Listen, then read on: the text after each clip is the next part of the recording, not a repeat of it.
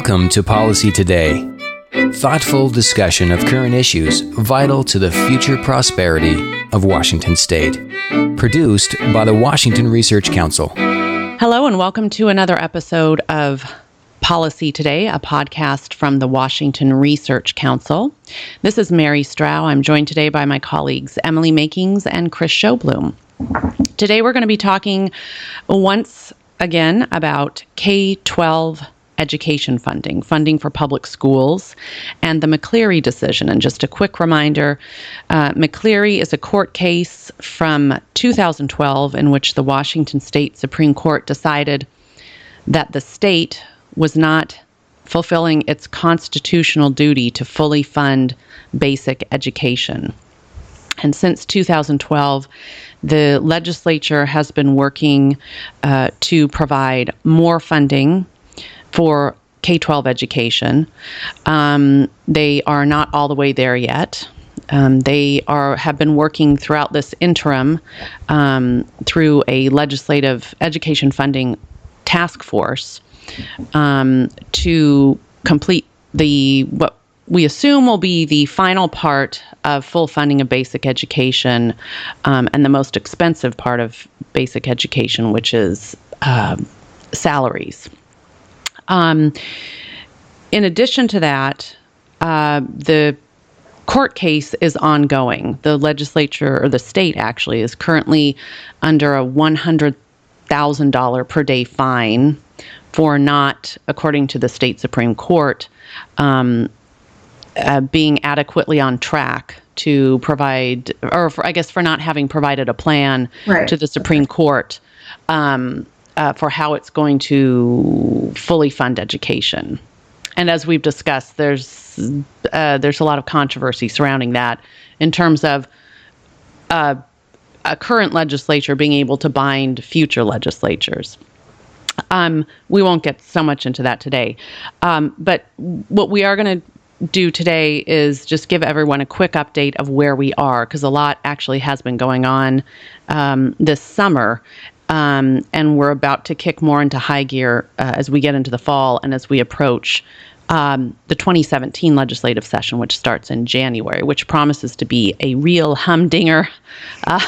Many people have been morbidly joking about it being a year-round session, which we hope will not be the case, but highly unlikely it will complete its work in the allotted, 3.5 months. So first, we're going to start off. Emily, you wrote very recently about the Attorney General submitting a filing and responding to some questions that the Supreme Court had. So why don't you tell us a little bit about that? Right. So first of all, it's been just over a year since the court levied sanctions on the legislature, and we're still talking about them. I know. So the legislature in the last session enacted Senate Bill 6195, which they believe complies with the court's request for a plan on funding education. And but the state Supreme Court has said in July that they will hear arguments in the case on September 7th to see whether they should dismiss the contempt order or continue sanctions in some way.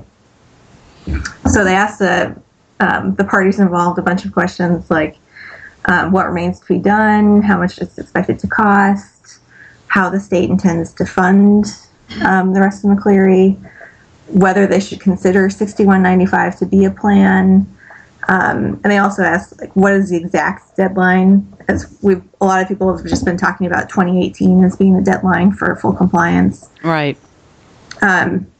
So there's that. So then the Attorney General's office responded to that this week, and the office has again said that they think that the court should end the sanctions and there shouldn't be any contempt anymore because the legislature has done everything that it has said that it will do throughout all of this, and they've met all of their deadlines. Mm-hmm. So and far. as you have noted in our special report from June 15th, state funding for public schools has increased by over 40% since the 2009-11 biennium. Right. They've not been doing nothing. Exactly. Certainly. So the AG's brief argues that the deadline for McCleary full compliance is September 1st, 2018. Mm-hmm. And that's based on what some of the original legislation for basic education had said in 2010, I think. So that's kind of interesting. And then there's also a good discussion about capital costs in the brief, how the legislature hasn't actually, or the capital constructions hasn't actually been part of the court case, really, but the Supreme Court has brought it up in a few different orders. So that's kind of out there. And that's pretty much, it kind of goes over territory that we've already been down before, that kind of keeps reiterating that the court there's no need for sanctions at this point because there's still time before the deadline. So right. And of course, this upcoming legislative session will be a year in which they write a new biennial budget. Right. Which they couldn't, last year, as we've noted many times, was just a supplemental budget year. So they really couldn't add. They did as much as they could, but they can't do that much in a supplemental budget year. So I'm just going to give a brief overview. I'll be doing a longer blog post about this later, giving a more extensive summary of what's been happening with this joint education funding task force, which has been meeting. It first met, I think, at the very end of the last legislative session, and it's been meeting every month except for August since then. It's made up of members of both the House and Senate. It is chaired by a man from the governor's office. And they are working to enact Senate Bill 6195, Emily, which you referenced earlier. So the main task of the task force has been to oversee the hiring of a consultant. And the consultant is going to, I'm reading here from committee notes here, and I'll provide links in our blog post. Identify reasons for and funding sources of differences between existing actual salaries and prototypical school compensation from the state. Identify market rate salaries comparable to each staff category in the prototypical school model, and develop a modeling tool to explore local labor market adjustments and criteria for evaluating various adjustments. So, in a nutshell, in layman's terms, what they're trying to do is figure out in each of the Washington's 295 school districts, how much of basic education school staff salaries is being is using up dollars from the state, and how much from local levies. And of course, the whole point of McCleary is you can't use any local levy dollars for anything related to basic education, including teacher salaries. So that's what this consultant is tasked with doing, and also looking, kind of comparing, I guess what the market rate salary is in the whatever school district it is, and figuring out. Not making a judgment about what's fair, but just what the, compare for the work that the teachers are doing, what the comparable salary would be in the general labor market. So they have chosen, the Washington State Institute for Public Policy has chosen a consultant. It's called Third Sector Intelligence, or 3SI, in partnership with the Edgenomics Lab at Georgetown University. So, they have already begun this work. There will be a preliminary report that they put out on September 1st. So we're recording this on August 26th. So in just a little bit, They'll be putting out a preliminary report. And then the next meeting of the Education Funding Task Force will be, I believe, on September 6th. And that'll be in Olympia. So they'll be discussing this, and it's kind of serendipitous that will be the day before the next Supreme Court hearing on this matter. So it should be pretty interesting. I don't know exactly how much data they're going to have in this preliminary report, but I know they've been working for several months now on this, and they are going in apparently to each individual school district, so all 295 school districts. And as our listeners may recall, up until now, lawmakers and policymakers have been working under the general assumption that the remaining cost of complying with McCleary for having full state funding of staff salaries for basic education is approximately $3.5 billion. So hopefully at the end of this process, and the final report of the consultant is due in November, we will have a much more definite number. And from there, lawmakers will be able to go ahead and figure out where they're going to get the money from. Just a few things that have come up in the meetings of this Joint Education Task Force. They've had various really excellent presentation by committee staff, legislative staff. Also, really interesting testimony from school superintendents from all over the state. So, the reason we haven't been able to pin down an exact number of how much this is going to cost is because there's not a revenue to expenditure accounting stream in the school district. One of the staffers compared it to a joint checking account. There's just a general fund in the school district, so they don't tag. Okay, this came from local levy dollars, and this came from the state, and this came from the federal government or from grants. So that's the task of this consultant. Also, a recurring theme in these hearings is how much local choice our school districts have, and that's sort of generally recognized as a good thing. So schools have local choice to move their priorities around within basic education and this prototypical funding model that the legislature has set up. And that can also make it sort of difficult to pinpoint exactly where the money is going. And it kind of raised a red flag for me because I thought, well, there's a lot of local choice as we move closer to, the state being in charge of all of this funding for basic education. That's going to pose a real challenge in terms of how are we going to, are the school districts going to be able to maintain this local choice, or is a lot more of the decision making going to be sent to the state? That was just something that popped into my head as I heard this.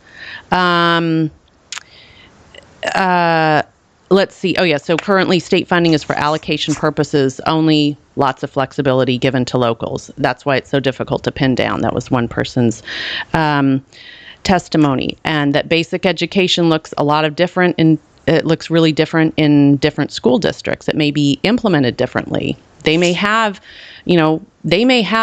from school district to school districts, different ideas of what constitutes basic education versus what constitutes extra or additional. The main point I got from testimony from various school superintendents, and they had ones from very rural areas and ones from sort of mid-sized towns and ones from much larger school districts, was that the current funding formula, what they call the prototypical school model, that's how the legislature drives out dollars, is not adequate. These superintendents said universally it's not enough. It's not enough for administrators. It's not enough for their teachers. Not enough for special education, gifted education, nothing. That the state will drive out a certain amount of dollars and that they have to supplement that with their local levy dollars. And that was a recurring theme. So that was, another thing they talked about, of course, was some options for consolidating health insurance. Right now, at the as part of the benefits and the, what's the term I'm looking for? Collective bargaining. The bargaining that the teachers union does with their local school districts. A lot of them individually bargain for benefits, including health insurance. And there's been some talk of consolidating that at the state level so that all teachers just get benefits similar to what state employees get. And there was a pretty interesting discussion, which I'll elaborate on later, about sort of the pros and cons of doing that and the costs to the individual school employees versus the cost to the employer. A real problem that exists right now with school employees is that for an individual, the monthly premiums are pretty reasonable, but for someone with a family who wants to cover a spouse and kids, it's really expensive, and that's something that they probably need to work on. So that's it. And as I said, the next meeting will be September 6th, and what I'll probably do is once that's over, I'll do a blog post summarizing everything that they've covered so far. So there are lots of stuff they have to consider. The big takeaway from these meetings is how incredibly complicated this issue is. As we've said over and over, it's not simply a matter of, okay, state just, provides more money and drives it out to the districts. It's super complicated, and they have a lot of different individual decisions to make about all the various aspects of complying with McCleary. So, guys, I'll open it up to you. What are some of your thoughts about all this? I'm really going to be interested to see what happens with the first draft of the consultant's report. Mm-hmm. There has been an awful lot of uncertainty floating around about how much of what the states, what school districts are spending is actually truly basic education. And in fact, it's such a complicated problem figuring that out that it's, I guess, quite likely that even the initial consultant's report will not provide as much closure on the issues that we're hoping to see. Yeah, I'm suspecting that too. I mean, they've compressed what seems like a really complex task into a very small amount of time. I mean, I think the consultant started working maybe in May, but I think possibly in June. And there, you think about 295 school districts, and just all the paperwork and everything. And I think it was at the last task force meeting, there was mention that some of the school districts were a little upset about the information they were being asked to provide, because it was going to take them a lot of time to produce all this the information and the data, and they didn't necessarily have the staff or the time to do so. So, I mean, yeah, there's definitely there's a worry that, first of all, it might not be totally complete. I'm not trying to undercut the report before it comes out, but also, in this day and age, where people don't necessarily believe facts once they are presented, I'm worried if the number's too low, one side's going to say that's not high enough, and if it's too high, one side's going to say that's too high. But I guess we'll just have to wait and see. And it's not like, they're so under the gun. This is kind of a make or break year that they've got to do it. Although, there's certainly some sentiment among some legislators that they don't like to feel so pushed by the state Supreme Court. Yeah, and there's a certain amount of arbitrariness, I imagine, in determining what particular piece of compensation is actually buying for the school district. You're trying to hire a teacher, and what the teacher's interested in is, how much money am I getting in my paycheck? Yes. And if you want to give them more money, you may give them an extra piece of work to do. Which is ultimately necessary to get them to come to the school to provide basic education services. Mm-hmm. Yeah, exactly. And I'm not sure, because of the incredibly abbreviated time constraints that the consultants are under, how much they're going to be able to take into account. Say, I don't even know. I need to go back and check, but I'm not even sure if they're going to be taking into account, the value of their health benefits and all that, which can certainly be a huge factor in deciding, especially if you have a family, to take a job or take a job somewhere else. The salary may be a little bit lower somewhere else, but if the health benefits are better, you may go with the second option. So yeah, we'll just have to wait and see, but it will certainly be fascinating for us. We'll definitely be pouring through that report. And certainly the final one is due in November. And that's when the rubber will really hit the road. Well, and remember too that the after the report's finished, the task force is the body that makes recommendations to the legislature as a whole. Yes. So they could totally disregard whatever's in the salary. I mean, theoretically, whatever's in the salary report. Right. Yeah. The report itself isn't the end game here. No, exactly. Yeah. There's nothing in the law that says that the legislature has to abide by what's in the report. Yep. That's a really good point. So, all right. Well, anything else that you guys want to mention before we sign off? Not from me, I don't think. Yeah. All right. Well, we'll just wait and see then, and we will keep our listeners updated on all the latest happenings in the ongoing McCleary saga. Thank you all for listening, and remember, you can also, in addition to listening to us on our website and on SoundCloud, we are now on iTunes, Stitcher, as well as TuneIn. All right. Thanks so much, and we'll talk to you later. Bye-bye. Policy Today is a production of the Washington Research Council, dedicated to providing timely, credible research and policy analysis supporting economic vitality and private sector job creation. For more information, go to researchcouncil.org.